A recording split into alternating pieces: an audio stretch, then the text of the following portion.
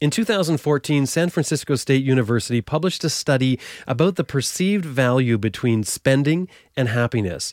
And what the study showed was that spending money on life experiences had a much higher long-term value than spending the same money on objects. Oddly enough, though, even though the participants understood and agreed that experiences are better than objects as far as dollar value goes, they grossly underestimated the value of an experience before doing it. It's like the experience couldn't be quantified to a dollar figure. The report suggests that objects, being tangible things, are easy to hold up and say, this cost me this much money, whereas memories are difficult to attach to an actual dollar value. You wouldn't say, look, I hiked to this falls and it cost me this much money. But when all is said and done, the study showed that we will receive a higher value from life experiences than we will from objects of equal dollar value. So even those experiences that are uncomfortable in the moment, they provide a learning opportunity, or at least an anecdotal story that we can share with our friends and connect with people, and that is fulfillment. And I really didn't want to kill it, but I also really didn't want it on me. So we had this hour-long standoff with this huntsman spider. They're very fast. They are so fast. And when it started climbing up the wall towards where we were going to sleep,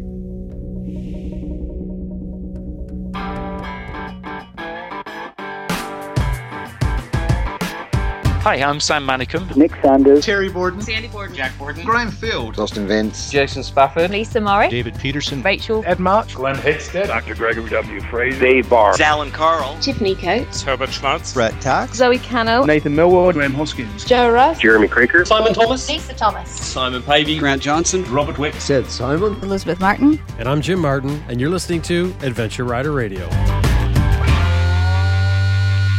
This episode is brought to you in part by Max BMW Motorcycles, outfitting adventure riders since 2002. 45,000 parts and accessories online and ready to ship to your door at maxbmw.com. Sign up for their e-rider newsletter, too, at maxbmw.com. That's maxbmw.com. And Best Rest Products, home of Cycle Pump Tire Inflator, Tire Iron Bead Breaker, Easy Air Tire Gauge, and other adventure motorcycle gear. Whether you're on the road or off the road for that matter, you'll want a compact and reliable tire inflation method. The Cycle Pump runs right off your bike's electrical system, and it can inflate a flat tire in less than 3 minutes. It's made in the USA, and get this, it has a lifetime warranty, which is brand new. Best Rest also makes tire changing and tire repair kits that are small enough to fit in your saddlebag, and the crew at Best Rest are adventure riders themselves, so they know what you need when you're out exploring the world. Visit them at cyclepump.com. That's cyclepump.com. Puget Sound Safety Off-Road, or PSSOR, provides world-class motorcycle training. Learn proper off-road riding techniques from the pros at PSSOR for your dirt bike, dual sport, or large adventure bike, and increase your skill and confidence so you're ready to tackle your next adventure. Visit www.pssor.com. That's www.pssor.com.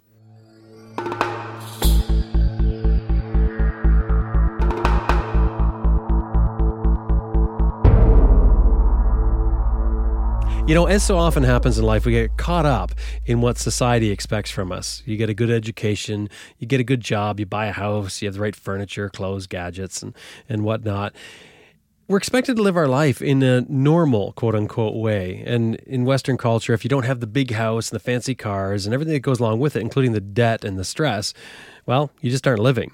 We think we need or want those things, and we think that they'll make us happy. But as studies have shown, like I said at the start of this episode, life experience actually makes you happier in the long run than acquiring material things. And that doesn't necessarily mean you have to go and sell off all your possessions and run off an adventure, but it is something to think about when you're spending your money. But the experiences that you have are not only for you, you turn them into anecdotal stories and you share them with other people, and it connects you with people. Issa and Nita Breibish, who are coming up next, they felt that something was missing in their life. And they began to see their material things not being fulfilling in themselves, but they saw them as a means to fulfill their life by liquidating them and turning them into life experience. And after some planning, they left on a trip which would become an education in life for them. They haven't rushed from place to place. They've taken time to experience the people, the cultures. Issa and Nita feel that time spent in one place, or at least taking their time as they went through places, had far more value than rushing through a bunch of places and checking off a checklist and putting notches on their belt. And as Nita says, not worrying about getting from A to Z in an allotted time, but just meandering from A to D. Hey, my name's Nita Breibish. I was originally born in Regina, Saskatchewan, but my heritage is Vietnamese, and I am a designer. And I'm Issa Breibish. I was born in Margate, Kent in the UK to Libyan and British parents, and I'm a writer. Issa and Nita, welcome to Adventure Rider Radio. Thank you for having us. Your website's called welovemotogeo.com, and Yes. What does that mean? We just love traveling. We love traveling by motorcycles. So we had this idea that Moto and Geo was kind of interesting as a word. And Geos so, and geography. yeah, and so we put it together.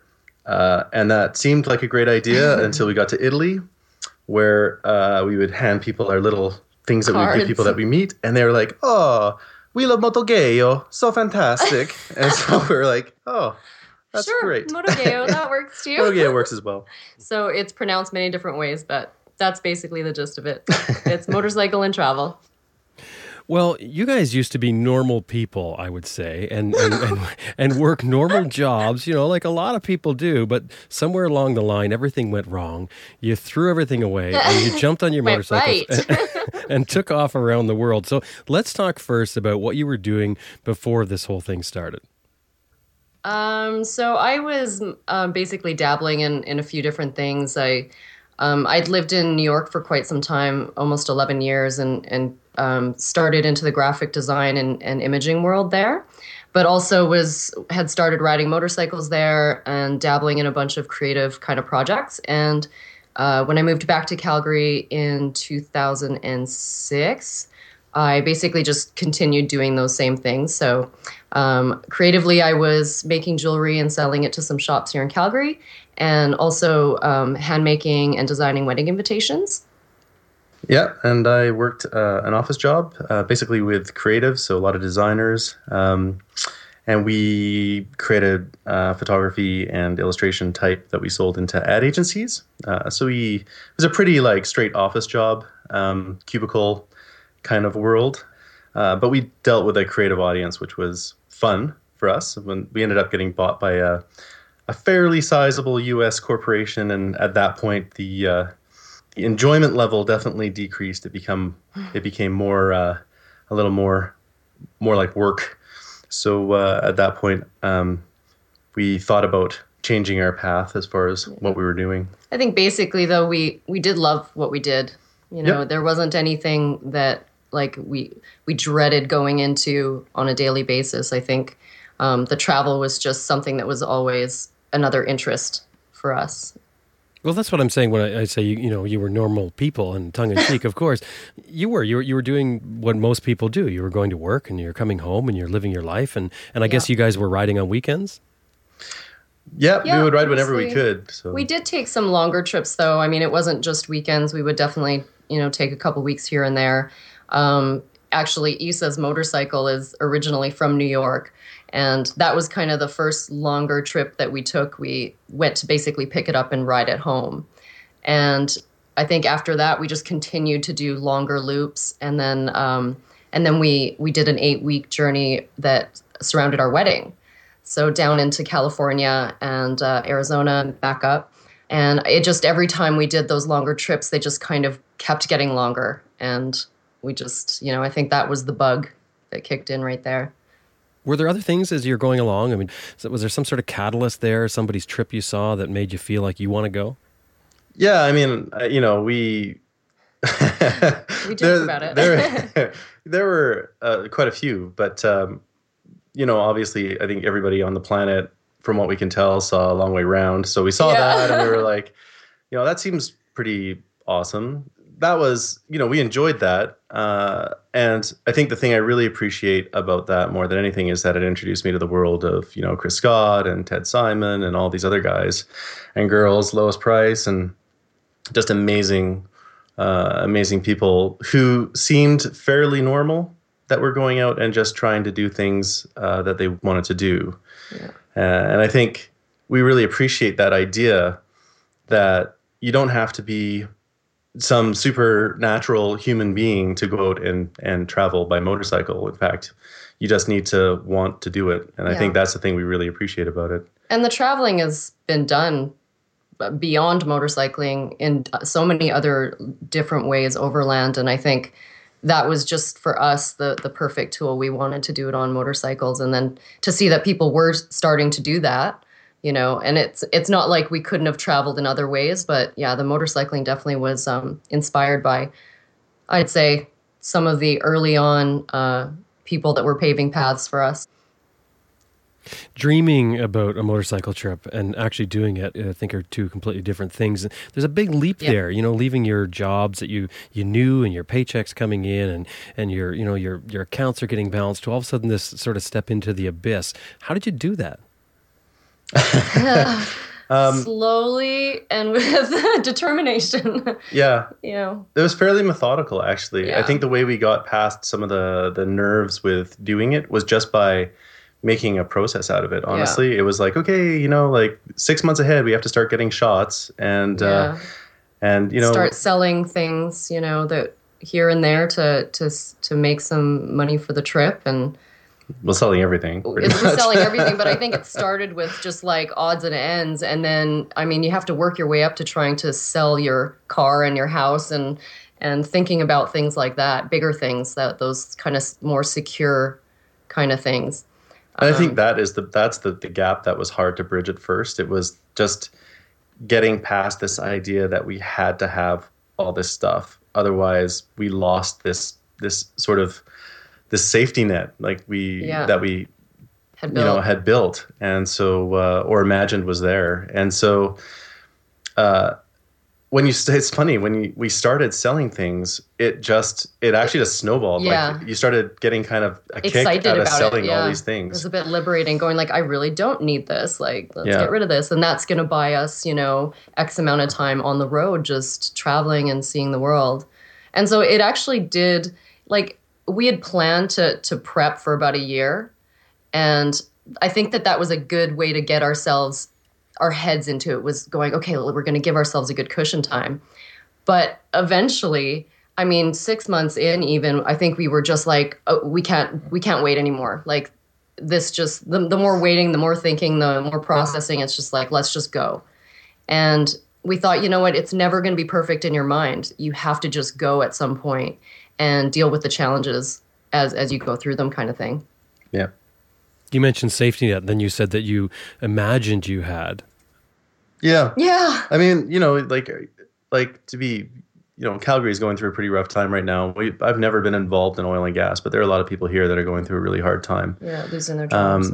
And you know, the reality is like, you know, houses are a singular investment, and you know, all this stuff. If a lot of people live outside their means, at some point, you know, the idea of security and everything we have is you know, a bit of an illusion to some extent. So I think we needed to just kind of get past this idea that everything we own is in some way going to protect us from something later that may possibly happen, whether or not it ever does. And I think, like, even as we talked to people while we were traveling, you know, a lot of people were like, oh, I wish I could do that. And, you know, the reality is, you know, you know, there's a lot of people that can't for whatever reason, but there are a lot of people that want to do it that can. It's just whether or not they want to adjust the way they're living. Yeah.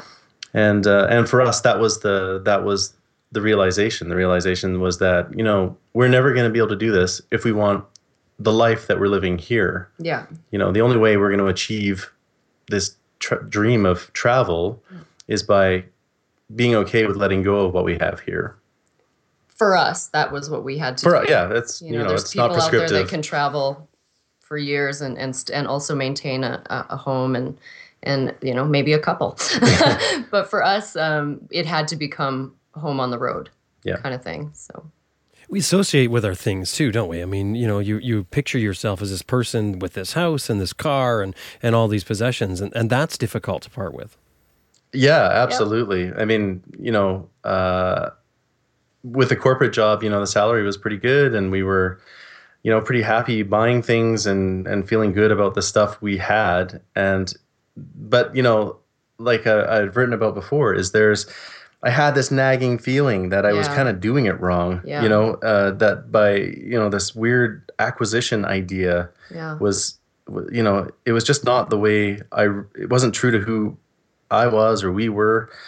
It was just a bit off with what, and I'm not saying there's anything wrong with that. People can, buy things and, if they find happiness in objects and all that, that's totally cool. It's just, I think for us, something felt a bit off. Like maybe it was filling a gap. It's like you want something that's so big out there, you're kind of unsure if that you can reach it. So to kind of almost pacify that want, you just kind of get these other things that kind of make you happy in a day. But I think once we started letting go of that stuff and getting slowly closer to reaching the goal that we wanted, that far reach, is like, wow, we don't actually, letting these things go is getting us closer to that ultimate goal, that dream. So that actually became what was filling maybe any kind of like empty moments or where we're like wondering or uncertain of what we want in our lives. And once that just started happening, everything just kind of came together. And as you mentioned, Issa, not everyone wants to do that, and not everyone will, or even has the desire to do it. And I think, absolutely, even when you're talking with people and they say, "Oh, I wish I could do that," I think that wishing you could do that and really wanting to do something huge, they're different. Yeah, completely different. And so I mean, for a lot of people, a couple of weeks off each year, that's great. That gives them the adventure, and then the weekends or whatever. You guys are on that extreme, but it's interesting to look at these extremes because I think it sort of opens up people's minds to what's possible and sort of shakes things up and says, hey, life doesn't have to be necessarily the way you're looking at it right now. Yep. Absolutely. It was funny. I was in a conversation with somebody just before we left, a guy in the U.S. and his question at some point was, is long-term travel really just showing off? And I was like totally taken aback by it because it hadn't even entered my mind that was a possibility of the way it could be perceived, or that it could be the intent for this kind of thing. And, I have an opinion about it. I definitely don't, I think it's entirely dependent on your personality, the person who's doing it. I think for us, the intent wasn't to show off or to sort of put something out there as, an expectation for other people. I think it was really just something deep inside of us that we needed to try to do. And our goal was never clearly defined. Like, we never sort of went into this going, this is going to be a circumnavigation of the planet, or, we're going to break a world record, or that was never the intent. The intent was purely to travel, to meet people, to try food, experience cultures, be in places that we're not familiar with, to feel displaced. Yeah. That was really the goal. It was about travel more than whatever the achievement could be perceived as later, I guess.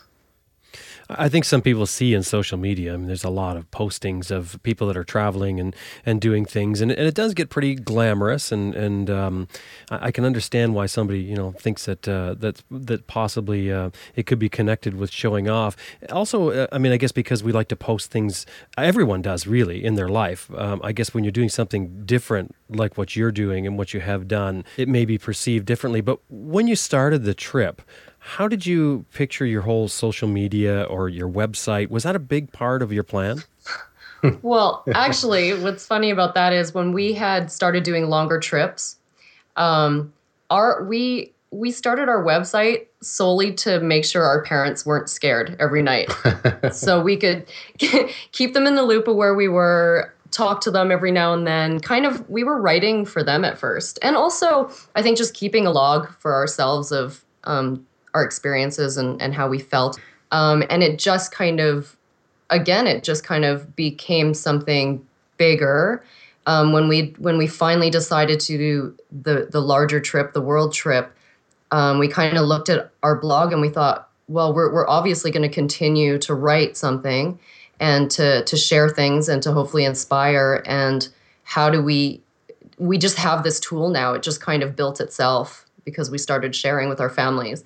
And so now it was just basically taking it to a bigger audience, and using it more as an inspirational tool for other people to want to do what we were doing, rather than just keeping our parents happy. Yeah, and the interesting thing with us, I think, is that we have tried with a blog, especially, to not necessarily make it too motorcycle centric. Like, right. We really wanted to write about our experiences and that we happen to travel by motorcycle, which is something we love to do. And so the goal was to write, write experientially. We would comment on the roads we would take and the conditions and sort of how interesting the route would be, but it was part of the narrative, not the entire narrative. Yeah. So it was important for us to capture, what we were feeling and what we were seeing over the course of the day. Yeah, we don't want to just inspire motorcyclists. We want to just inspire travel, just people to travel. And we wanted to make sure that when someone came to our site, they didn't immediately go, oh, they're on bikes, I can't do that. We wanted to go, well, no, we're also, getting on a train every now and then, and we're also dealing with all the same challenges that you would if you were in any other vehicle. What was the big plan to begin with? At one point, you guys said something about when it became a round-the-world trip. How did it start out? I think the goal was, there was a bit of an end goal in that, my brother was planning on getting married, and he had moved to Brisbane. And so the idea of riding to my brother's wedding was kind of exciting. And so the route loosely took us from Calgary to Australia. Unfortunately, after we had gone through Europe and North Africa and then back up to the Arctic, my brother had their plan changed by about a year. So to our detriment. So we had to at some point figure out how to get to Australia quickly and maybe work our way back. Which provided some comic relief while we were in Poland. Yep. But it was originally the idea was simply just to make our was to make our way to Brisbane. Yeah. But it also it was also a time thing. Like, we had originally thought, how long do we think we can stay on the road? We didn't really know. It could be a year, 2 years. And so we thought, well, let's just, because we do like to move slowly, not too slowly, unfortunately, because we did have the wedding thing, but as slow as we could, and just see as much as we can in however amount of time that we can do it in. And I think that at first, that 2 years, we were like, okay, well, we could make it to this wedding and everything. And we had ended up leasing our house to a family from the Netherlands who decided they wanted it for 4 years. And so suddenly the trip became 2 to 4 years for basically as long as, in as many places we could see, kind of thing. So it was pretty open-ended. In reality, it was just until the money ran out. Yeah, it was until the money ran out. So what do you do for money? When we were on the road, we did some freelance work here and there, mostly remote stuff. So, we're both able to work on our laptops. So yeah, but mostly whatever we could pick up. But really, a lot of it was just what we had saved. Sold. Yeah. Yeah, from what we sold.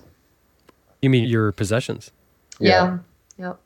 So you're traveling around and you're spending your possessions as you go. Basically. Does that worry you, the thought of coming back? And I mean, obviously you still had your house there, which is great. I mean, that's the number one thing, isn't it?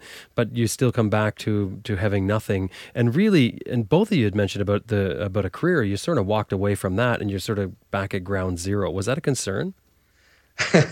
Yeah, I definitely had moments. I definitely had moments of concern because we still had the house. So, depending on what happened here with the people who were leasing it, there was a bit, there was some anxiety around that. If they had to leave during or break the lease while we were on the road, like all those kinds of things. Every once in a while I would have a sleepless night, which is unfortunate. But there is kind of something fun about a week in, Vietnam and going like, oh, a week in Vietnam is, this lamp, or it's, 3 weeks is a television, it's like you're able to equate like your time and experience to something that's like, that TV that was in the basement that I only used like once every, 2 months. Yeah.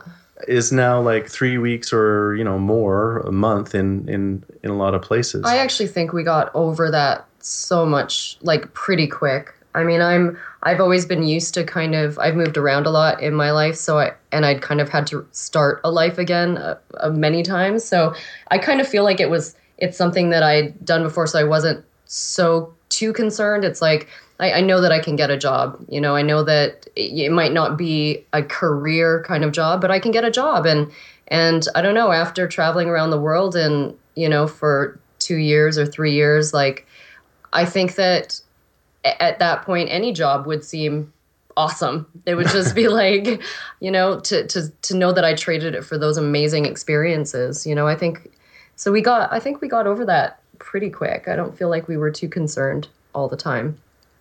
When did you leave? In July 2012. Yes. 2012. And now you're back? We're back for now. Yeah, we're back for now. We Interesting way of answering. Yeah.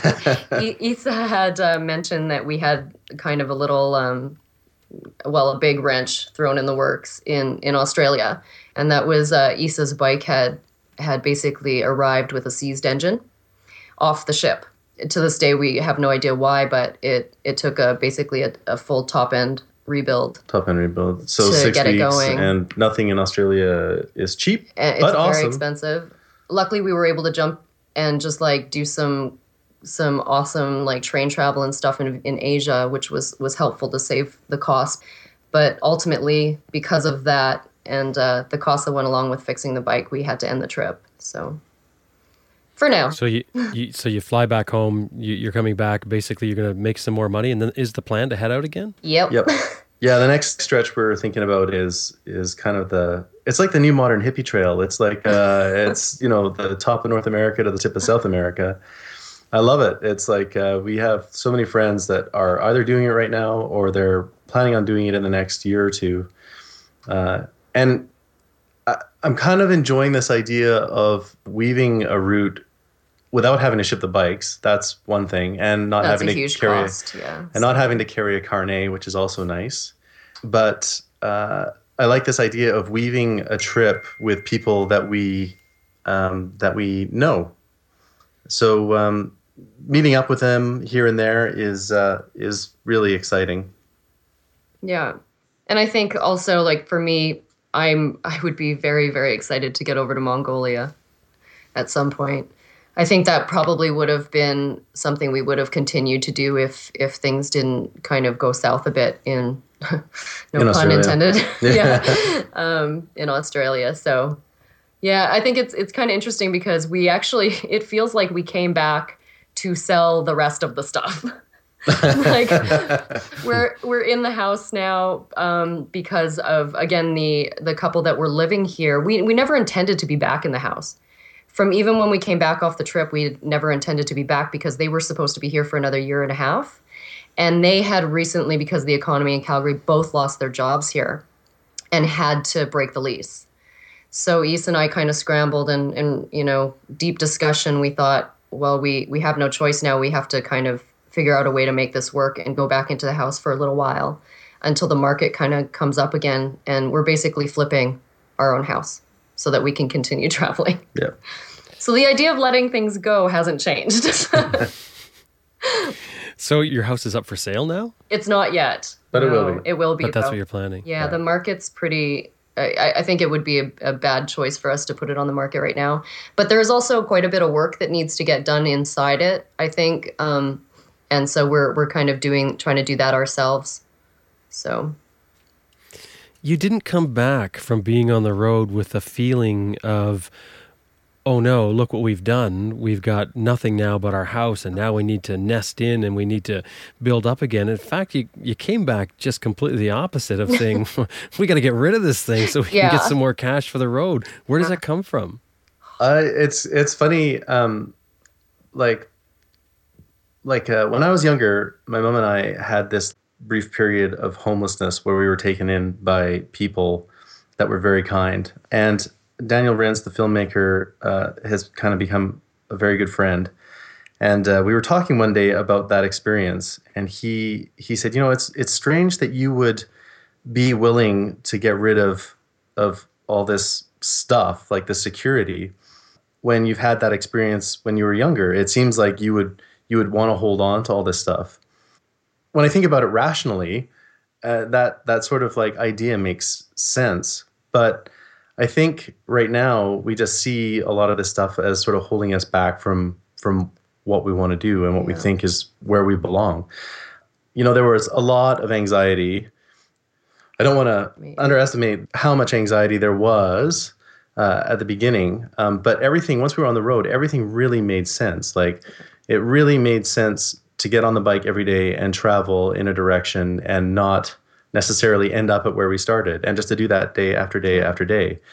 For me, it felt entirely natural. It's like one of the first times in my life where I felt like that is actually what I'm supposed to do, is just to move in a direction and end up somewhere new every day. Yeah. And so coming home has been fantastic, but I don't feel necessarily tied to being here or tied to the house anymore. I feel like we can do something more interesting with the money that we were to get out of here, as far as building a home or making a place our home. I think the choices we would make now are different than we would have made 7 years ago when we got this place. So, and also the reasons for being here now are different. Like for us, the focus is the people. It's our families. It's like even though we can say that maybe in some people's eyes we'd been irresponsible for a little while, just running off to the world, but we do still have responsibilities, and I'd much rather that be focused on the people that we have basically here rather than the things that we have here. So it's like the time that we're here right now, it's like we need to make sure that our families are still healthy and happy, and that we're still a part of their lives as well, and that they're part of ours, that's important. We're just not cutting ties and running away, basically. And also just having some time here to just reflect on the trip that we have had. I think that when you do go so continuously like that, we're human. We're inevitably going to get tired and physically run down and mentally run down. And that can take away from the journey itself, because you're just not seeing it through the fresh eyes that you had when you started. Yep. Your experiences aren't as rich. Perhaps you're missing things that you would have seen before.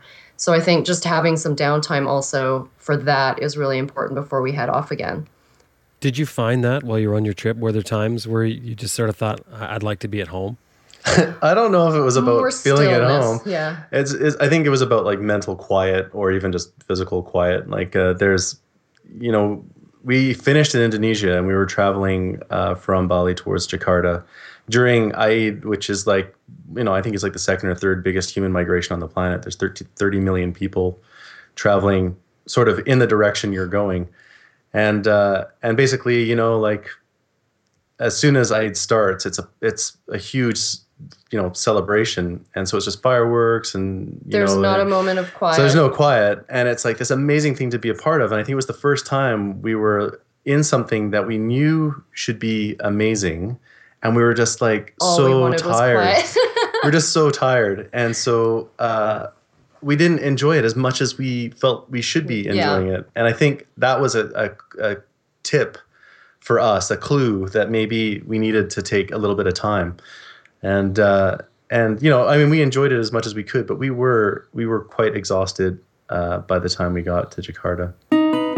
Stay with us. We got a lot more to talk about with Issa and Nita in just a minute. The best way to ride is to make riding your easiest, fastest way to get from A to B. Simply everyday commuting and errands, long distance, adventure riding, or whatever. And for 33 years, Aerostitch has been designing, making, and selling equipment that makes riding anywhere, in all weather, easier, safer, more comfortable, and more fun. No other rider's gear offers the proven protection, precise fit, and lifelong value of Aerostitch. So you can prove it to yourself with a Ride More guarantee if you try any Aerostitch one-piece piece R3 or Roadcrafter Classic suit for 1 month, and you're not riding more than you did before you received it, then you send it back and you can get a full refund. But something tells me you're not going to bother sending it back because you're going to fall in love with the Aerostitch quality. It's www.aerostitch.com/ARR. Make sure you put that /ARR in so they know where it came from. Look, today I want to point out something I've been looking at online here. I've been looking at the pants, really. I need a new set of pants. And the pants, the ultimate pants I would like at this point are a pair of Aerostitch pants. I've been looking at the AD1 pants and comparing them to the Darien. I think I told you about the Darien a few episodes ago, but I wanted to point this out because this is an indication of Aerostitch quality. Okay, when you read the description, you click on there's a little link on there for more additional information is what it is on the a comparison of the Darien versus AD1 pants. So it goes on to say about the difference between the pants. One of the things with it I noticed right off is the belt that it comes with. It's one of their travel belts. It's a money belt is what it is, and that's included. That's part of the pants. But one of the other things I noticed right off the bat is that the knees are bent a couple of degrees more, and it says, which is nice for bikes with a little more rear position footrest. So if you're riding like an F800 compared to a KLR, this can make a difference. It's this kind of detail that really gets me. When you put this much detail into pants, you know that somebody is into riding. They take it very seriously, and it's high quality. As I mentioned before, the Aerostitch quality, I think, is second to none. It's amazing stuff. Drop by their website, www.aerostitch.com/ARR. And when you go there, anytime you're dealing with Aerostitch, make sure you tell them you heard them here on Adventure Rider Radio so they know where we're coming from. And by going to /ARR and letting them know you're from Adventure Rider Radio, you're going to get either 10% off on your first purchase, or if you're a return customer, you're going to get free shipping. I think it's in the United States. But think about that 10% off as a new customer. If you're buying a full suit, 10% off a full suit is a good chunk of money. Drop by aerostitch.com/ARR and let them know you heard them here on Adventure Rider Radio.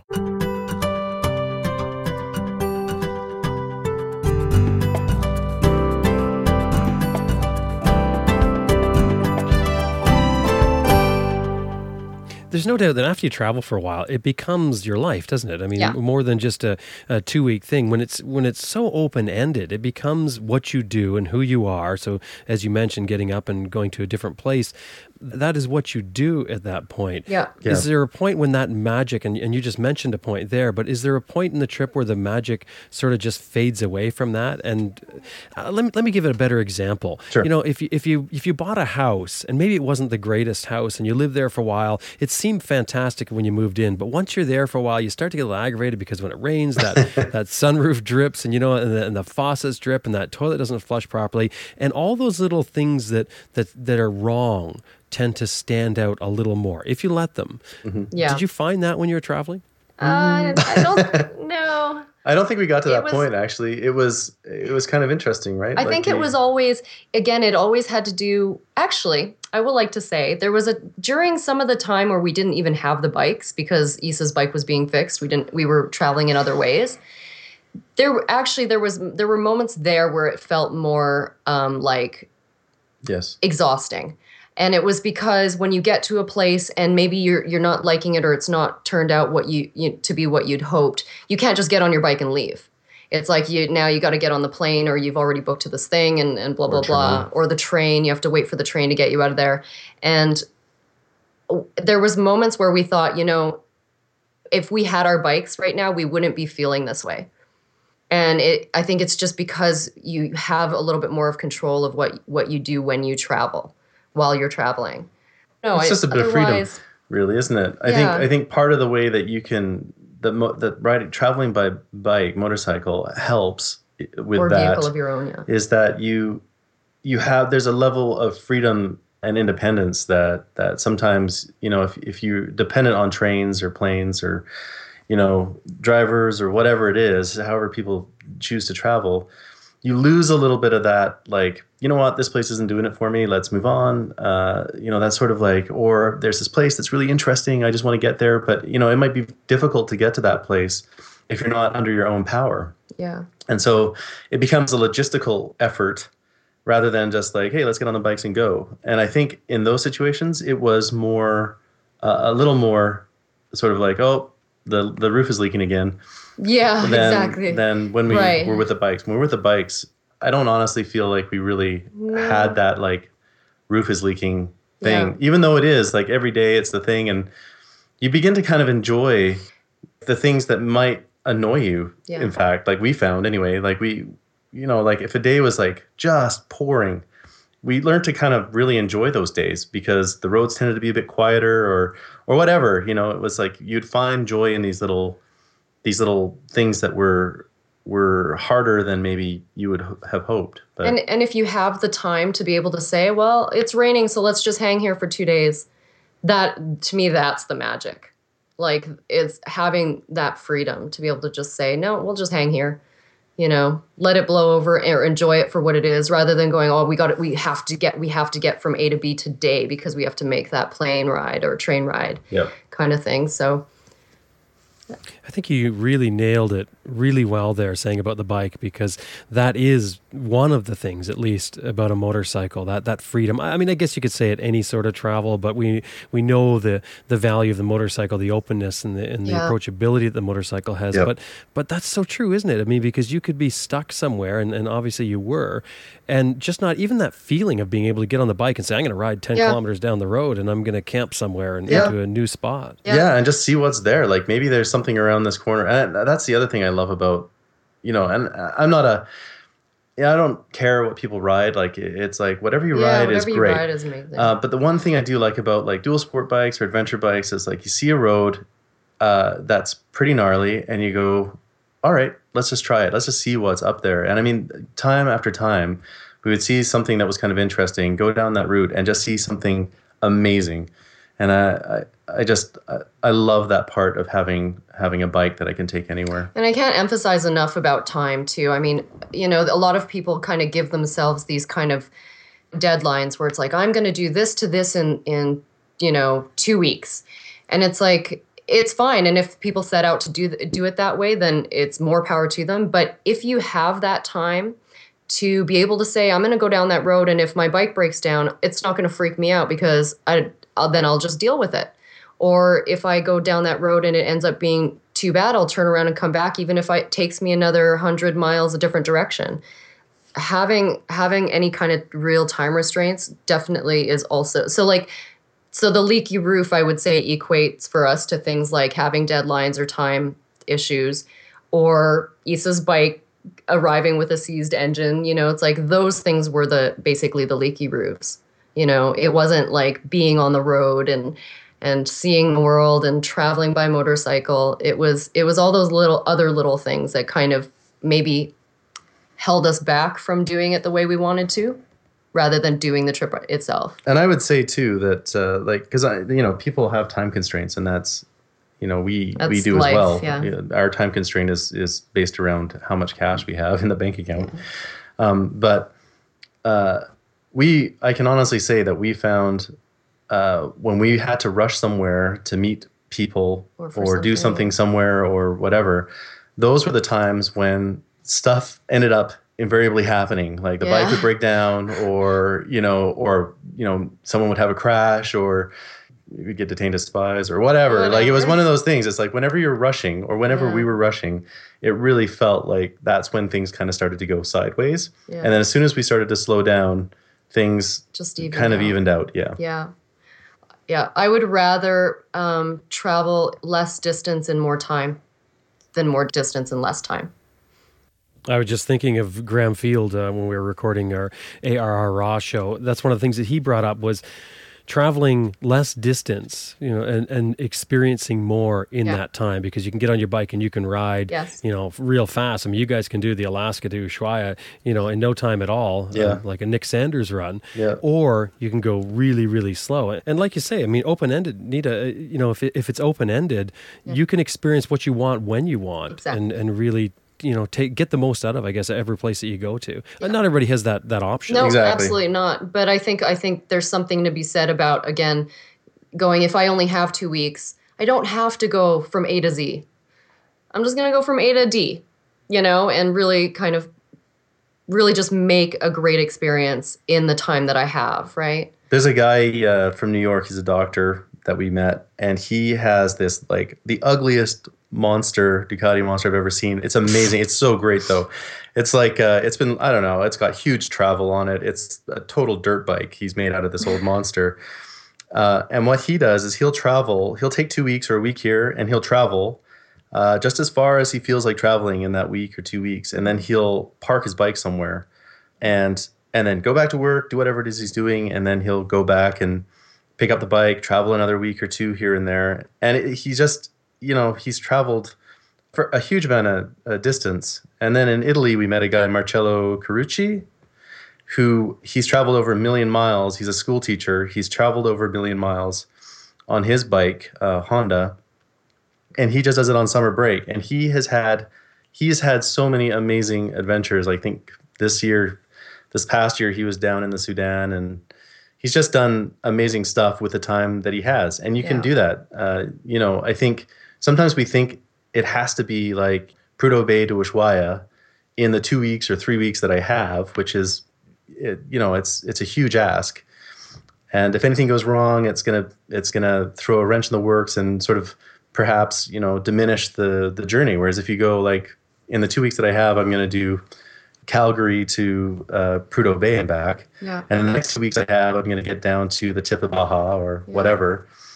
You can have a pretty grand adventure without having to, tons of time. And then you realize too that those wrenches in the works are actually part of the adventure. Yeah. It's not something that's keeping you from doing what you want to be doing. It's like, well, that's part of it. You're doing this amazing thing. You're taking your bike onto these roads that you're probably going to hit a sharp rock and get a flat tire. Like that's kind of part of why we do it, So I think you just enjoy the ups and downs if you have the time, or if you give yourself the time, or create that kind of an experience within that time. Yeah. It's easy to get caught up in, though, because we all get caught up in numbers and accomplishments. And when you hear people talk about, they're going to do something, if someone tells you they're going to go for their 2-week vacation and they're only going, 500 kilometers, you sort of look at them and go, okay. I mean, most people will, right? They'll look at them and think, okay, well, what are you going to experience there? Because clearly you need to accomplish distance. You need to get to new places to experience everything, which is not necessarily the case. No, we need to all get over that, I think. Well, imagine posting on social media there. Look where I went today. I was 3 blocks from the house. Wow, was that amazing? Well, and that's why I think when even with depends. If you've only ridden a block. Yeah. That even with our blog, like that's why it's important for us to not focus on where, like the distance or the road. It's more important for us to just talk about what we did in a day. The people that we came across and how that made us feel, or again, the bumps in the roads and stuff like that, rather than always focusing on kind of like, I made it to so-and-so, today. It's like, it's not about that. So I think, I don't know. It is for some. But I think it's just how you tell the story, how you choose to tell your story. And for us, it's inspiring people to just not maybe focus so much on those big numbers kind of thing. What's changed for you guys in yourselves from when you left to when you come back? What changes have you had just through the experience of travel? It's such a good question. There's so many things. Well, I mean, let's face it, before you left, you kept that house. And I'm assuming here, and I'm imagining that you kept that house. It's security. Maybe it's difficult to sell. I don't know. But it's security. It's someplace to come back to. It's sort of a constant, isn't it? But now you come back and you're ready to throw that to the wind. And so there's been a change. Actually, I would like to say that we had originally wanted to sell the house the first time we left. And again, it's just because the economy in Calgary has been so up and down that it just happened to be at that time when we left, it was also just a really bad decision. And we had a friend that pulled us aside and said, I've done a corporate lease with my house. You should try this because, if you try to sell right now, it's just going to be crazy for you. So again, we were already actually ready. Like we'd never planned on having the house to come back into. So I don't know. Kind of hard to say. Like I think just there's a lot of things that are different about us. I think one of the things that I like the most that's changed in me is I like to be the guy who puts out his hand to shake somebody else's hand now. It's like I'm much more open and willing to talk to someone that I don't know, or just to have a conversation, with somebody who looks interesting. Or, if as we went to someplace, we went to Vanuatu, and when we were in Vanuatu, there's the usual people that are like trying to, there's the amazing country, but there's the usual people that are trying to sell you like a tour or whatever. And before we went on this journey, like I might have found that like, kind of annoying, like that people are trying to push something on me is kind of the approach you would have taken to it. And I think when you travel and you see the world, your eyes open to the position that people are in, and the things that they're going through, and what they need to do. And whereas before I might have just been like, no thanks, and kind of kept on. Now we kind of like, we talk to people and see what's going on in their world. And just, we're really different that way. I think now it's just, I'm interested in people. I'm more interested in people, and the people who are around me and the people we don't know than I've ever been in my life. I think it's awareness, it's just how aware we are now of the rest of the world and our place in it, or who we want to be within it, I think is the biggest kind of change for us. Yeah, and I just want to be more kind. I think at the end of the day, that's one of the things that's big for both of us. Is I think we just came out of this thinking, there's plenty of room to be more kind to the people around us. We all just really want the same things at the end of the day. I mean, everywhere you go, we just go about it different ways, or it comes easier to some people than to others, But at the end of the day, we all just need a good meal, and to make sure our families are safe, and that we're kind of doing what our souls want to do, and that, I think that just brings us all closer together. Like we're so much more alike. And I think seeking the similarities in the people and places that you travel to that are so different is what kind of allows you to see, to really appreciate, I guess, what's different. Issa, what do you mean, be more kind? Well, You're a jerk. I'm a jerk. So before I left, I was a total jerk, and now I'm less of a total jerk. No, I think that, there is room to be more kind, less judgmental. There's, for instance, I was once taking the ferry from Vancouver to Vancouver Island, and there's an old guy who pulled up next to me, and I could tell he wanted to talk. And this is when I was 18, so no judgment, please. But I was like, I'm going to pretend I'm asleep so I don't have to talk to this guy. and I thought of that thought crossed my mind for a moment, and I ended up not doing that and talking to this guy, and we had a fantastic conversation, and got to spend a really interesting hour and a half together. That left him, I think, feeling, more relevant. I think, I definitely got that feeling from him, and it left me feeling enriched entirely. And I think it's too easy at times to just not put yourself out there and to show someone just the smallest kindness, whether it's just listening to them talk for a few minutes, or helping them find their way, or buying someone a cup of coffee who's got a story to tell, that wants to tell you a story. It really doesn't take much, And I think what I saw, like on our trip, we had people, Nita's had a heart condition her whole life, and in Morocco in the Rift Mountains, her heart went bananas and she couldn't control it anymore. And we got taken in by an amazing family that had pretty much nothing, but could not have been more generous and kind to us. And it's just a theme that repeats over and over and over again when you're traveling, is that people, especially I think by motorcycle, because people see you as vulnerable. People constantly, with varying degrees of wealth and social status, or whatever, they treat you with a real kindness and generosity. So giving that back, I think. So I think getting back here, it's important to us to make sure that we're paying that forward in spades, because we were very fortunate in some situations during our journey, just by the kindness of others. So Yeah. And there's something to learn, isn't there, when you speak to someone? Everyone has something, even when you think they have nothing to offer you, they've got something for you to learn, and then you make another connection through it. And you'd mentioned that guy that you spoke to on the ferry felt more significant for it. That's part of it. We all do when we make a connection. All of a sudden we have a friend. Yep. Yeah. Yeah, absolutely. Absolutely. We're going to take a short break to talk about Giant Loop, and when we come back, Issa and Nita are going to tell us about being held captive by a spider in their own room. GiantLoopMoto.com. When you go there, tell them you heard them here on Adventure Rider Radio. The page I want you to go to is go to GiantLoopMoto.com and click on the link that says The Big Idea. It's only a couple of paragraphs there, but it really tells you what Giant Loop is all about. First of all, Giant Loop is well known for extremely high quality bags. And they say on here the saddlebags have made hundreds of trips with riders under the most demanding conditions. Now, I told you before about how I know for testing, they're loading these bags up and they're literally beating them to death to find out where they fail and what goes wrong with them so they can improve them long before they get to market. So when you buy something from Giant Loop, you know it has been thrashed and bashed. You're not going to try it and find out there's some sort of design flaw partway into it.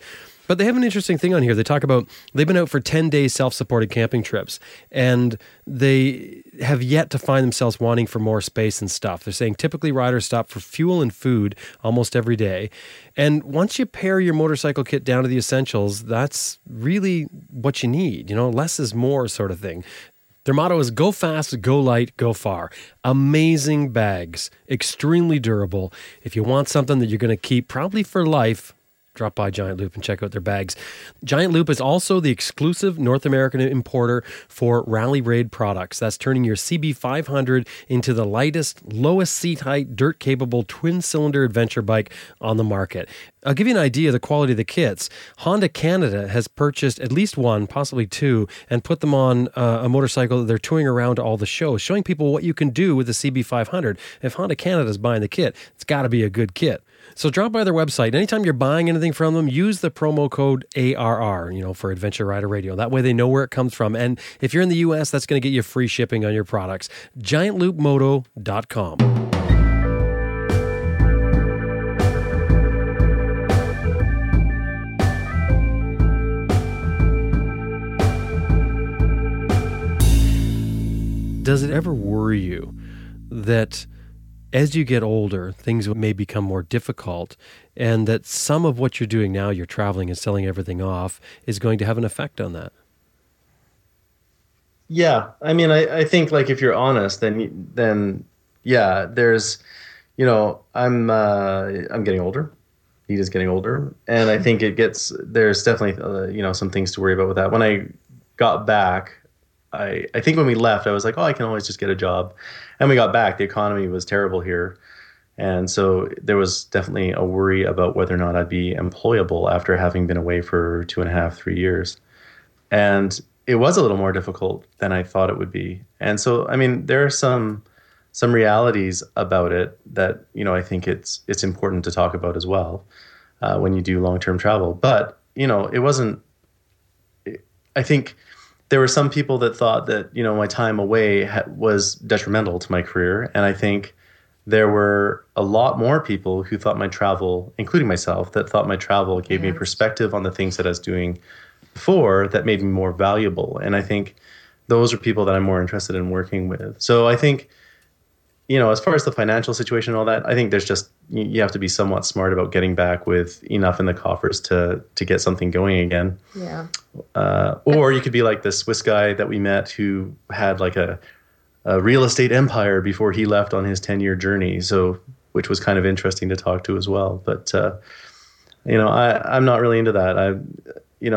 I think we do better with just what we need rather than excess. And that's not to say that we're not planning something. I think it's maybe just that we're not old enough or in pain enough yet to feel like we're at that point where we have to figure that out now. I think that we trust that we'll know that we'll need to do that, and we are kind of still thinking about that in the back of our minds. But as of right now, we still, I think, have the ability to kind of be a little bit more free about it. Yeah. Yeah. What else do you have left to do as far as travel goes?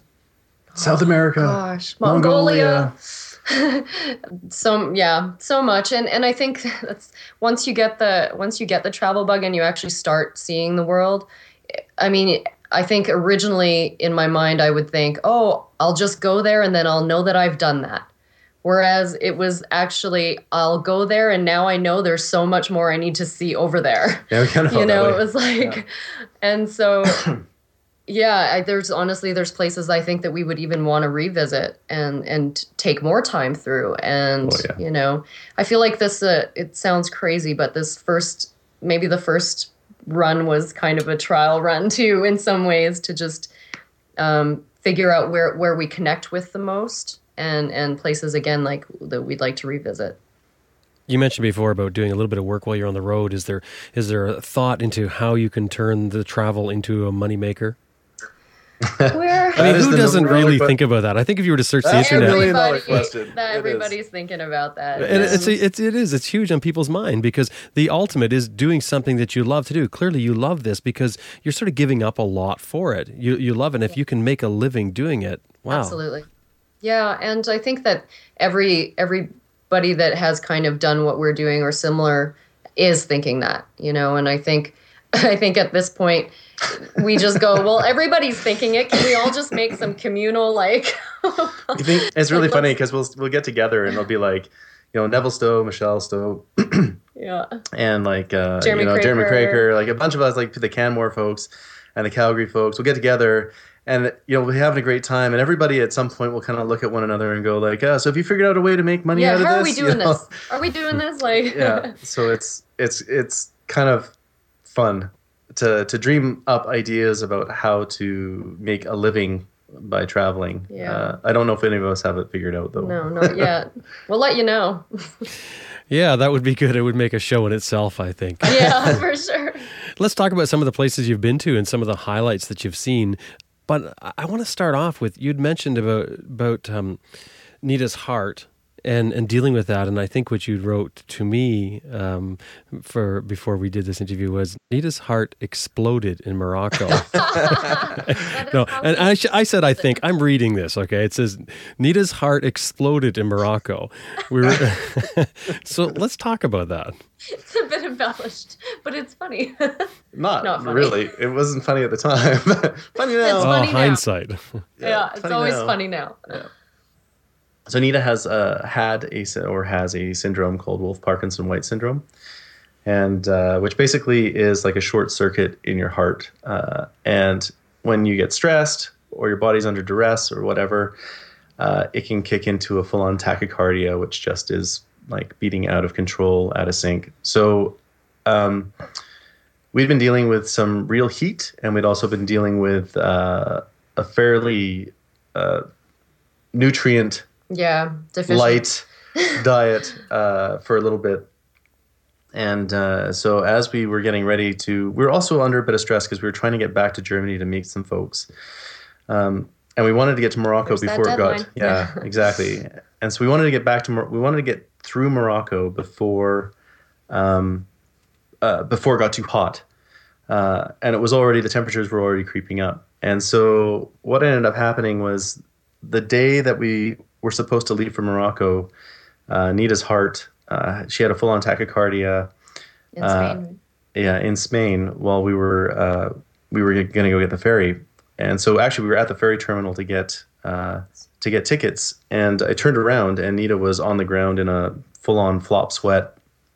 Could barely hold herself up. We put her into a taxi, got her to a hospital, which transferred us to a better hospital, where she had a heart team work on her for hours, trying to figure out how to, sort of quell this tachycardia. And after a day of this, 24 hours, she was finally good. We got her back to a hotel, and in our infinite, hopeful, whimsical way, we were like, okay, well, let's just go get a new ferry ticket and go tomorrow. And so we went to Morocco the next day after all of this, and a lot happened in Morocco, which was hilarious because we thought it is the easiest country in North Africa probably to travel. Yeah. But through a series of unfortunate events, I got detained as a spy at the border in Malia, which was another story. Then got really bad food poisoning in Beni Ansar. By the time we got to the Rift Mountains, there had been enough stress and the heat was kicking in that we had gone up this really gnarly route, which was...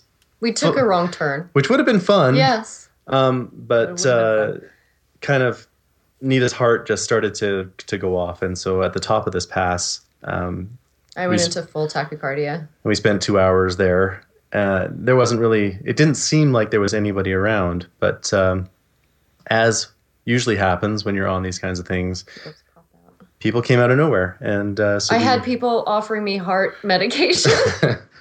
That we couldn't identify. That I couldn't identify and that I, of course, really actually couldn't understand. So it was all charades at that point. But, so it was an interesting time because we have people coming out to try to help so much. And we couldn't be more thankful and grateful for that.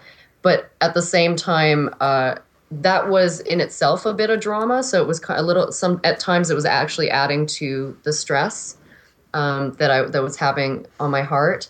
But basically, a family did end up taking us in and spoon feeding me kind of back to a place where I could get back on the bike and then back into at least a town where I could get to a pharmacy and kind of take care of some stuff. So, that was what should have probably been a really relaxed, easy North African, tour ended up probably being some of the hardest time that we had. Yeah. So you ended up getting heart surgery. I did. Yeah. We came back. Well, first you rode to the Arctic. First we rode to the Arctic and then I ended up, I had an amazing heart doctor here that I've had my whole life. And she was incredible I basically made a phone call and she said, I'll book you in the month that you get back, which is unheard of for that kind of procedure. And I had this procedure done that I think I obviously was afraid to have for a long time in my life. But it basically was heart surgery or no more traveling. Because I wasn't going to be able to handle those certain conditions and I couldn't be putting Issa through that as well. So heart surgery it was, and it was the best thing I'd ever done. I mean, I'm like, why didn't I do that sooner? And now you're good. Now I'm good. I mean, if I do have any kind of issues, it stems from more kind of, I guess, regular things, diet. So if, sometimes just like a regular person, too much caffeine, or if you eat something that's too salty or things like that, I still have to kind of watch because I just don't like the way it makes me feel anymore. It reminds me of the problems that I had. But other than that, I don't think that I'll ever have to be concerned that my heart will explode in any part of the world anytime soon. So I thought it was interesting when I read it because I'd never heard of that happening before and someone living through it. So I thought this is a story I have to hear. Yeah. You've had other experiences while you're on your adventure. And, there's one thing with this show. We don't like to focus on, the negative parts because that is what a lot of what people do. I've had people say about people always posting the photographs of the bike being stuck in the mud or how difficult it is. Exactly. But travel, according to everyone who does it, is not like that. I mean, that's the very small parts. But it is the thing that sticks in our mind. And adversity does make memories. There's just no doubt about it. Yeah. So, I mean, you've had some experience. You mentioned you were detained as a spy in Morocco. Nita's heart exploded in Morocco. And I guess minor things like your brother changing the wedding date. But tell me about fighting spiders in Australia. No, they were like giant. Oh, I'm sorry, giant spiders. In Australia. The giant spider. The huntsman. It's so funny because it's like, if you're from Australia, this is like, it's like a daddy long legs, It's like, but for us, we're just not used to spiders that big. And we were like watching a movie on our laptop. And there it was. And Nita was arachnophobic before Australia. She's not anymore. She's completely cured. Unless it's bigger than my fist now, I think I'm all right. Yeah, we were just watching this like a movie on the laptop, and It just crawled out. we both looked down to our left, and there was just this thing running at high speed towards my foot. It was, yeah. And I really didn't want to kill it, but I also really didn't want it on me.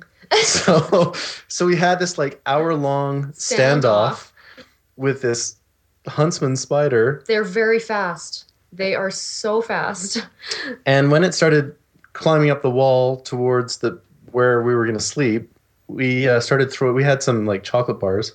Yeah. We just started throwing chocolate bars at it to get it off the wall, which only made it angry. And so it made a beeline for the door. Then I tried to open the door, but the door hit it. And so it came back into the room that we were in. And at the end of it, I just ended up finding like a poster roll. And I apologized profusely. And then he basically tapped it and it exploded. Yeah. That word, again, exploded. This time it actually did explode. And it was And I felt terrible instantly. a sad moment. Because I like spiders. I think spiders are incredibly useful. But I don't like the idea of spiders sleeping with me. And everybody tells you about them. They are, I mean, everybody will warn you. But until you see one crawl out. I mean, if you love spiders, shocking. it would have been a heavenly experience. But for us, it was not. Yeah. Now, this is a highly poisonous spider, I imagine? No. Huntsmans are not highly the poisonous. friendliest. They're like incredibly they're like useful. a friendly giant. They're incredibly useful, not poisonous. They're not like the redbacks in Australia and the funnel web spider at all. So it was a totally ridiculous response to it, but it was. But that all it goes was out the window. response. I'm afraid. It was the response, and the redback is the one that you have to watch for. It's much smaller, but yeah. It's like the black widow here. You made the reference to the daddy long leg spider, which is really a benign, almost endearing spider that you see. It really is. Almost like little kids will pick them up and put them on their hands. So I can imagine the scene. You got a couple of Canadians in Australia cowering and being stuck in their room because the spider has you cornered. It must have been a difficult situation. But it was the size of my hand. I'm sure it and was. it was hairy, and it was fast. Right. And yeah, it's all those. That's a bad combination for an arachnophobe. Nita, you'd mentioned places that you said that you guys would even go back to. What places would you want to go back to? I was saying that Laos was somewhere that I would love to revisit because it's very different from what we experienced in a lot of the rest of Southeast Asia. It's a lot quieter, more serene, and we just like the people really, really beautiful, and the land was really beautiful. But we didn't get a huge amount of time there. So that's one place. But I definitely, honestly, I think there's a place in every country, continent we've been to that we wouldn't at least just want to kind of just try again. You know, there's always a road that you wanted to turn down that you didn't.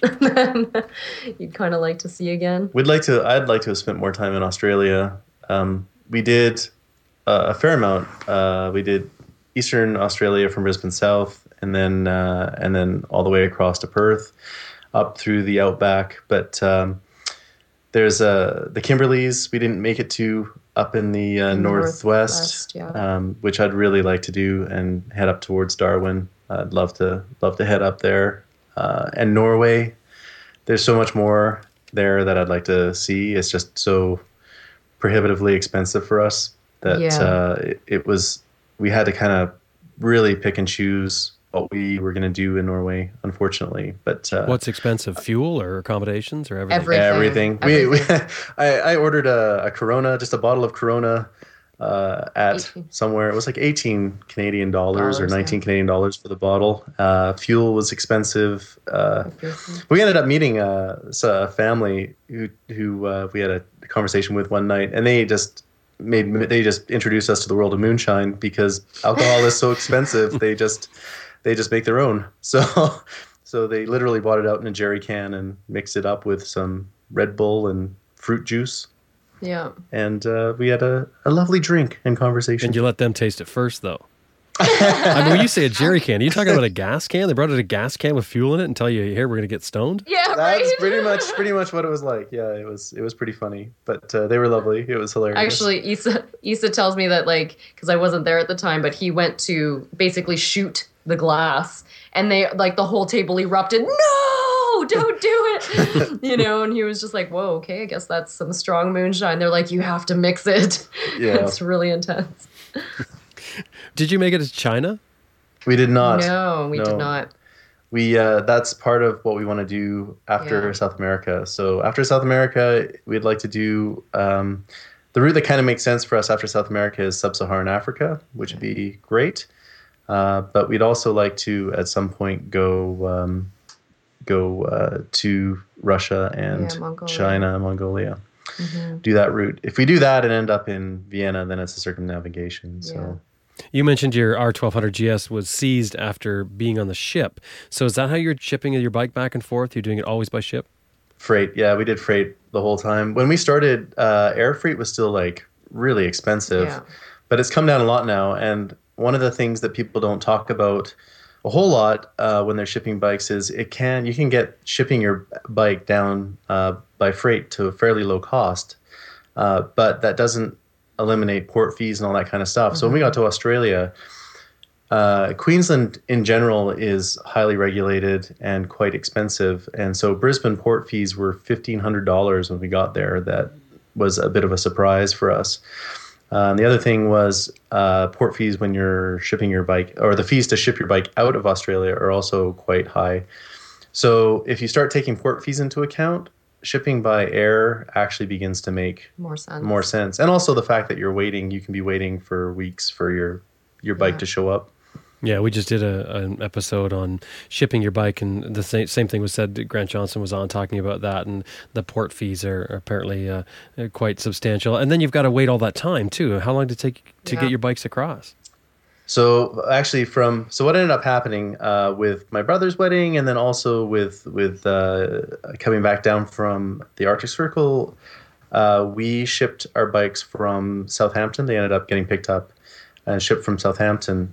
So from Southampton to Australia, it was 8 weeks by boat.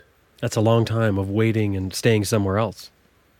Yeah, but Nita had to come back for her surgery anyway, so we flew back. Time, so that worked out really well because I needed 6 weeks anyways for recovery before I could get back on the bike. So yeah, that worked out perfectly. But if you don't have heart surgery, it's quite a long time.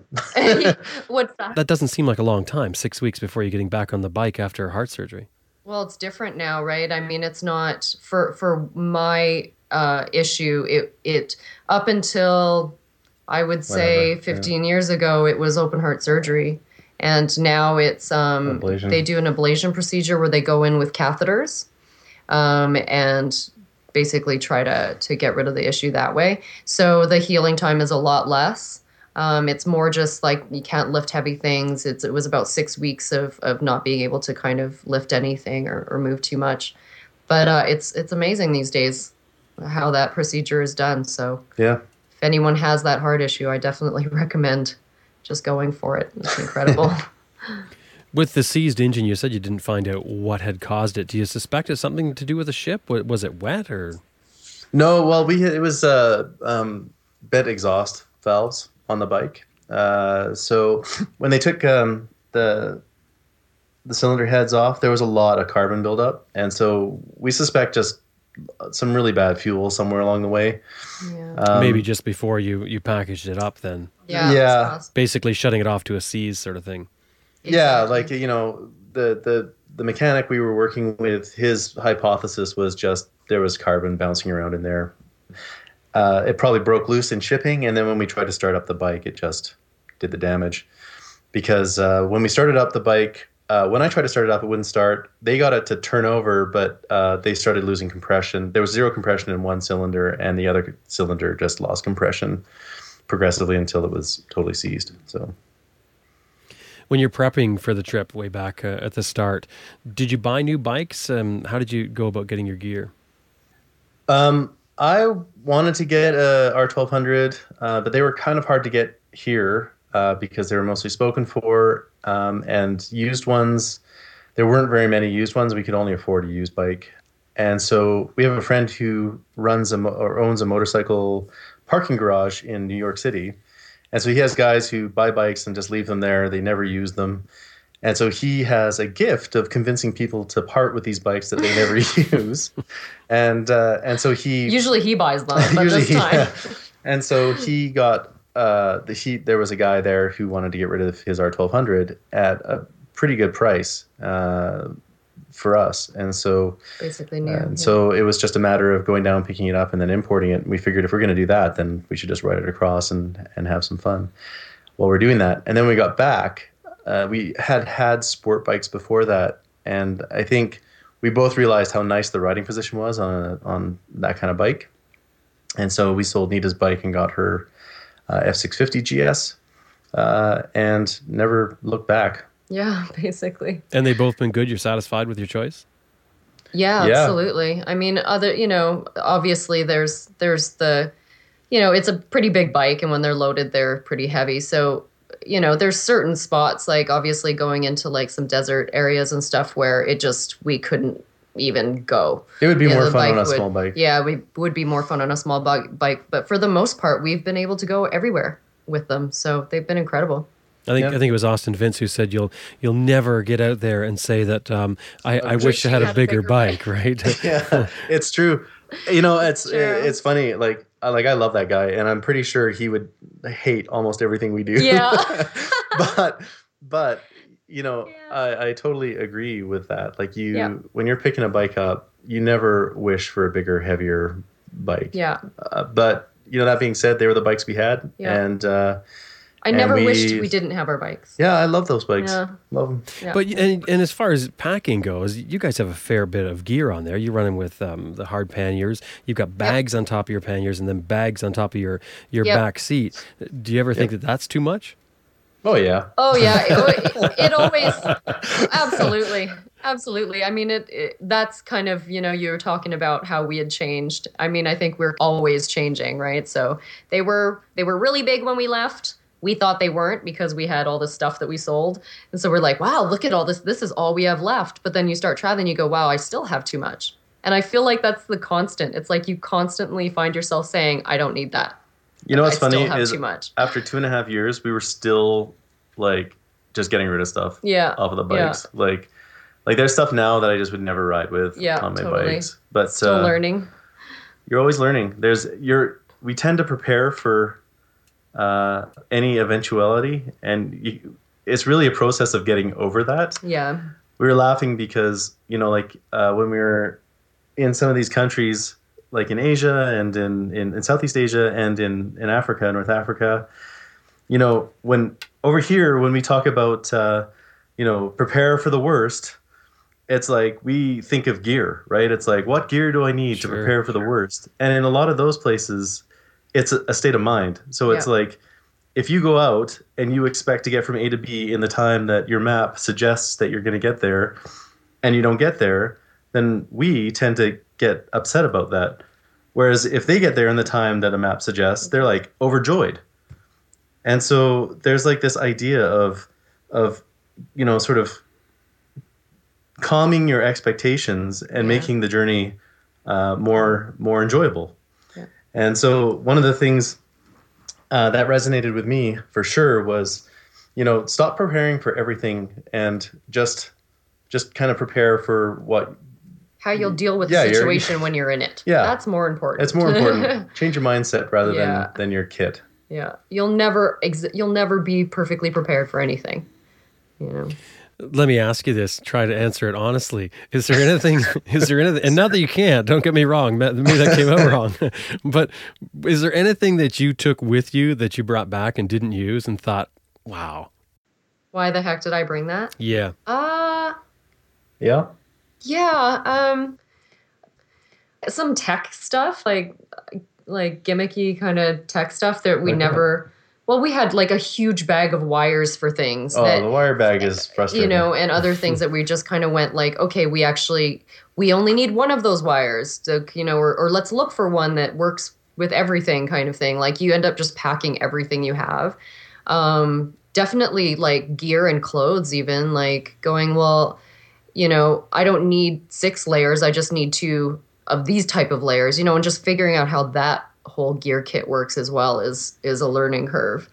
There's I think it's just figuring out things that you can, like going from single-use items or to multi-use. Multi-purpose, We just got to a point where it's like if you're carrying something that doesn't do more than one job, then you don't need to be carrying it. So, like I had a bead breaker, and I'm sure, you know, a lot of research went into this thing, but at the end of the day, I never used it. And then when I did go to use it, the tire irons didn't fit into it properly.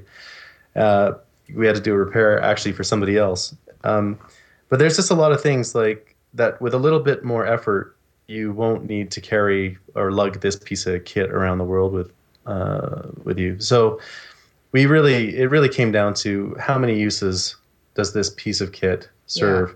So, you know, if it's 2, great. If it's more, even better. Mm-hmm. And like Grant Johnson always says, you know, when you're going into these places, I think the mindset is usually that we think that we need to take everything with us. But when you get there, you realize there's other people there and they're riding motorcycles and they actually live. Yeah, you can get it. You can buy stuff. You can buy food. I mean, one of his examples was somebody who left for South America, I think, loaded up with freeze-dried food. And he's thinking, come on, there's people there. They're eating. we had freeze-dried food. We had quite a bit. But it's tough, though, isn't it? Because if you think of your clothing, for instance, and you're going to go somewhere and you know that you can get winter clothing there, there's some stuff that you want of your own. You might have a merino wool sweater or something you really like. It's those comforts. I think it's just this constant of letting go, like the letting go of that comfort zone. You know, it's like first it's your 4 walls, and then it's like your layers that you're wearing or your clothes or something, or like you said, like just knowing that you can just get it somewhere, it's fine. But there is something about having that thing that's been yours, that kind of sense of home. But again, like letting go of that sense is... We met 2 guys that were carrying a spare rear suspension for both of their F800s while we were on the road. And we're like, okay, like, it goes the full gamut. Like people will carry... Or their own pillow, like a big regular size pillow from home. They're like, I just have to have my pillow. And you're like, oh, okay. Well, I mean, there's some things if you're willing to sacrifice for, I guess that's good. But really, Issa, if you had planned a little better, you could have brought the parts you needed for your engine, and you would have been set. Or a new heart. Absolutely right. I could have brought a new heart. That's really there you go. Not sure if that's really a thought process there. But tell me about a guy in pink pants that saved you. Oh, my God. Well, so we'd sorted our visas for everywhere. And I was born in Britain, so I have a UK passport, but I didn't carry it with me. And so we sorted our visas for everywhere else that we were traveling, or had a strategy at least around them. And I totally did not pay attention to Europe at all because it's so easy to travel around. And so we had spent quite a lot of time in Europe, and in the interim had also gone down to North Africa and then come back up, which ended up partly saving us as well. But basically, when we got to Poland, this lady sent us an email and was like, hi, you know, like my boyfriend and I are from the US, and we're interested in knowing how you're able to spend so much time in Europe. And I was like, curious. Well, that's strange. And so my interpretation of 90 days every 180 days had been per country, when in fact it's part of the Schengen zone. So we had overstayed our visas by 5 months in Europe. So sorry, Europe. Sorry, I'm just catching on to what you're saying here. I get it. So this person noticed this from your blog and emailed in and said, "Hey, how do you pull this off?" Yeah. And we were like, what do you mean? Pull it off. And the answer is pure ignorance. Yeah. So we realized that we had to now get out of Europe and cut short sort of our plan, which was to go through Romania for a little bit. And so anyway, long story short, we decided to finish up what we had planned to do in the Schengen zone, and then ship the bikes out of Austria to Southampton to get them to Australia. And then fly out of Vienna. Unfortunately, Vienna is one of the tougher customs immigration airports in Europe, apparently.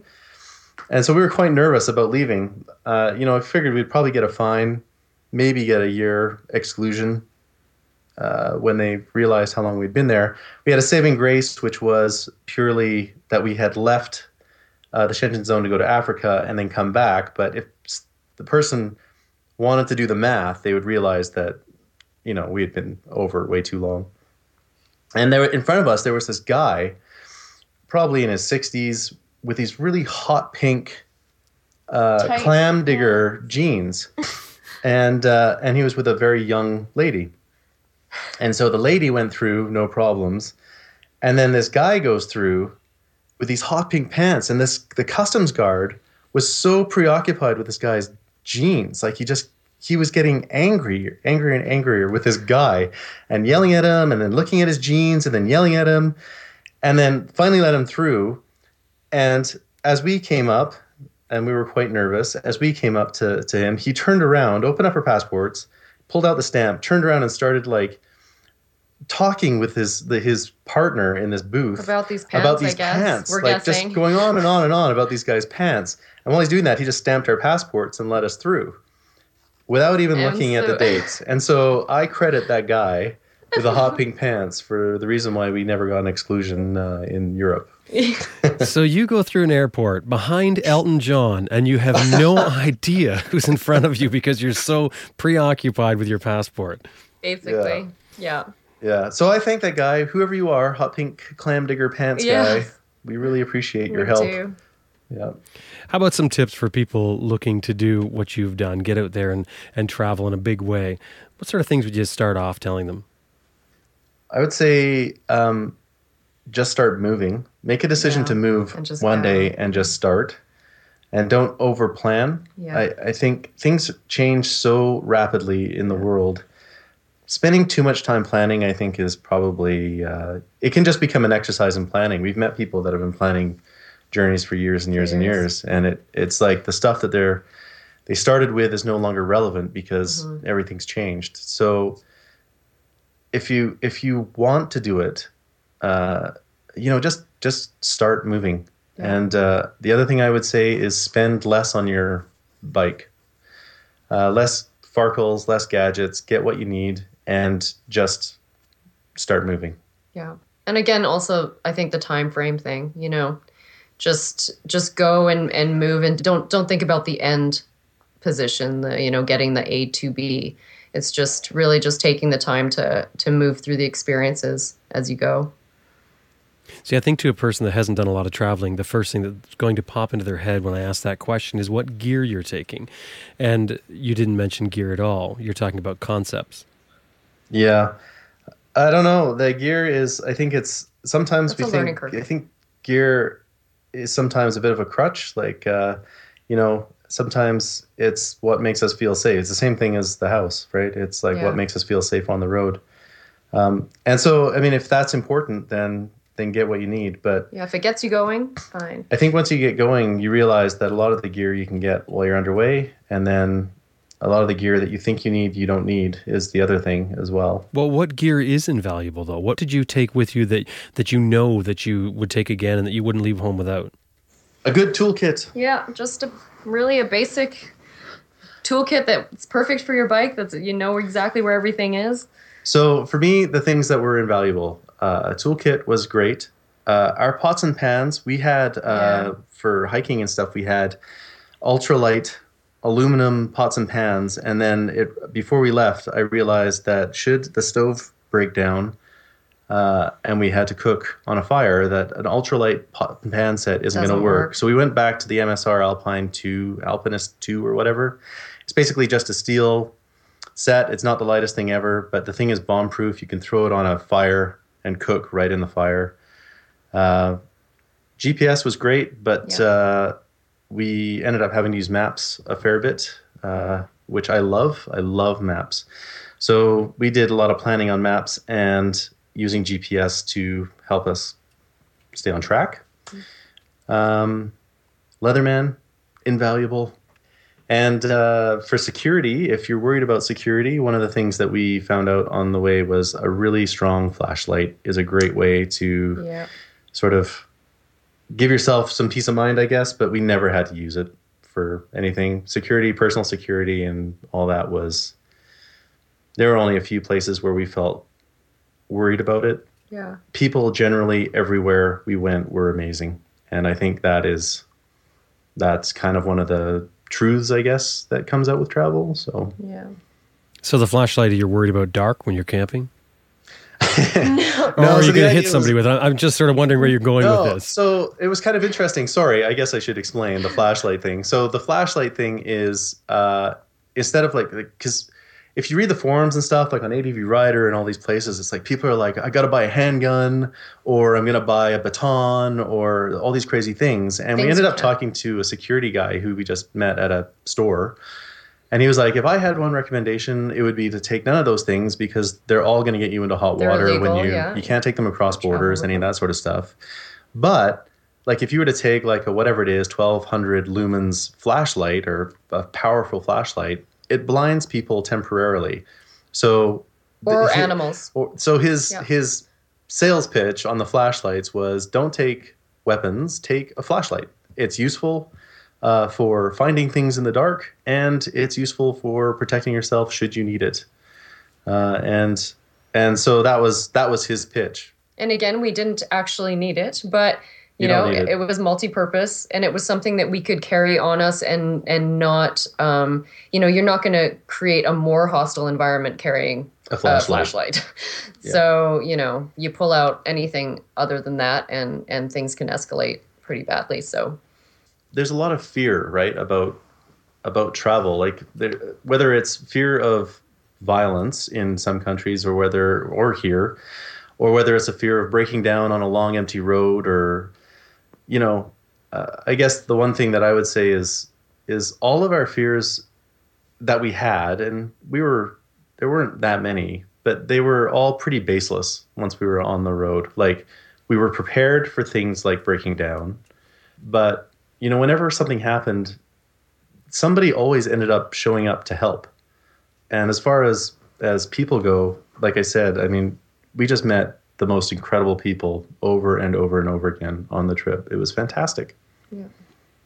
What's life like now that you're back in Calgary? I think we could write a book on returning from a long trip. Yeah, and it wouldn't be about the trip, would it? It would be about coming back home. Yeah. I mean, it's like, okay, so when you first leave on the trip, that first little bit still feels like vacation. And then you really kind of sink into the fact that you are now living on the road. I feel like it's the same thing coming back.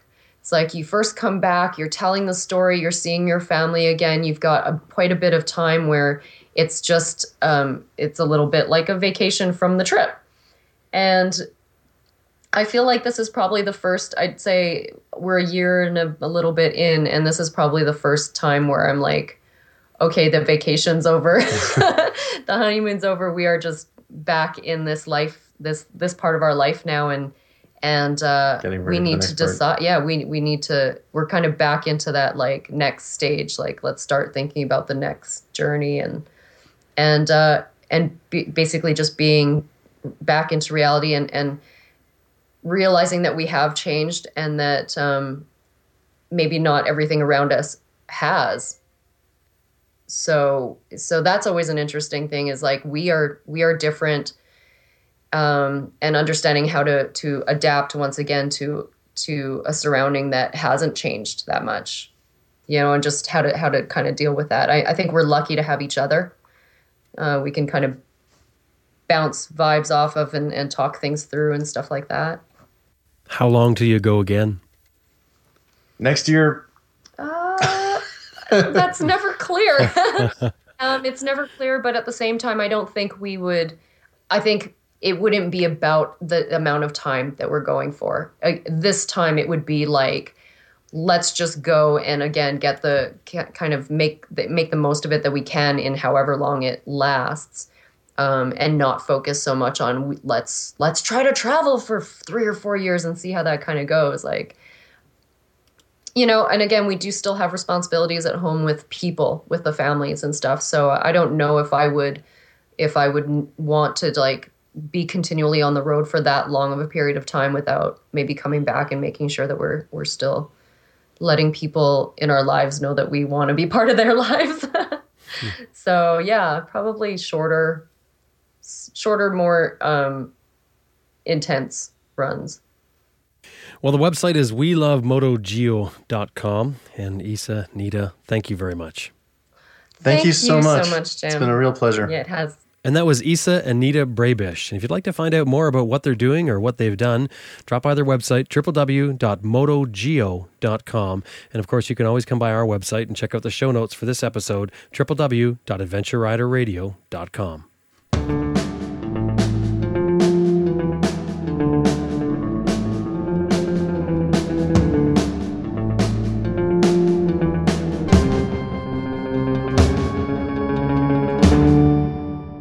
Now, coming up for next week, well, at least one of the things we've got going, we've got Zoe Cano talking about her new book, Southern Escapades. You remember Zoe, she's been on this show before.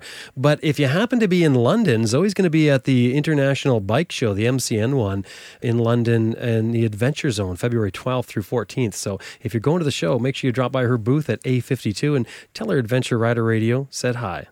And while I'm here, I just want to say thanks to those of you who have donated up till now. And I encourage you, if you like what we're doing here and you want to keep the show free, you want to keep it going, please think of dropping by the website and giving us a donation. Our model is set up to have advertisements and donations fund the show. So please do what you can. If you like what we're doing, drop by and donate what you can. And you know what? We're going to give you something free if you donate. So go by the website and check it out too, because we've got free stickers and free t-shirts. We were selling them. Now that we give them away for free, well, with a donation. So drop by the website, www.adventureriderradio.com, and click on Donate.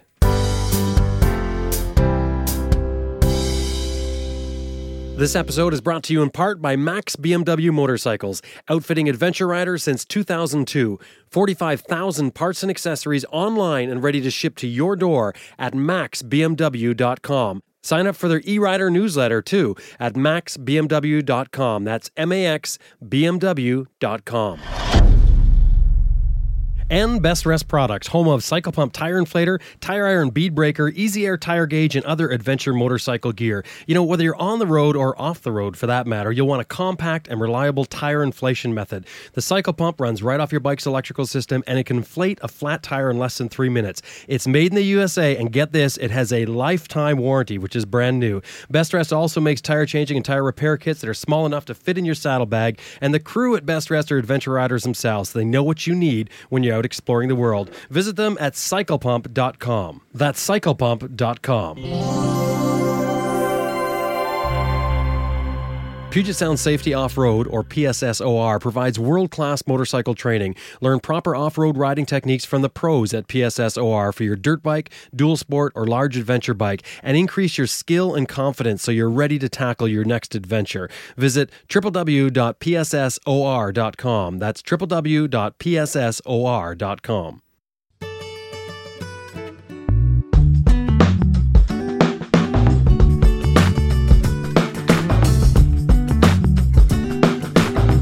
Well, that about wraps up another episode of Adventure Rider Radio, and we hope you enjoyed listening to it as much as we did making it.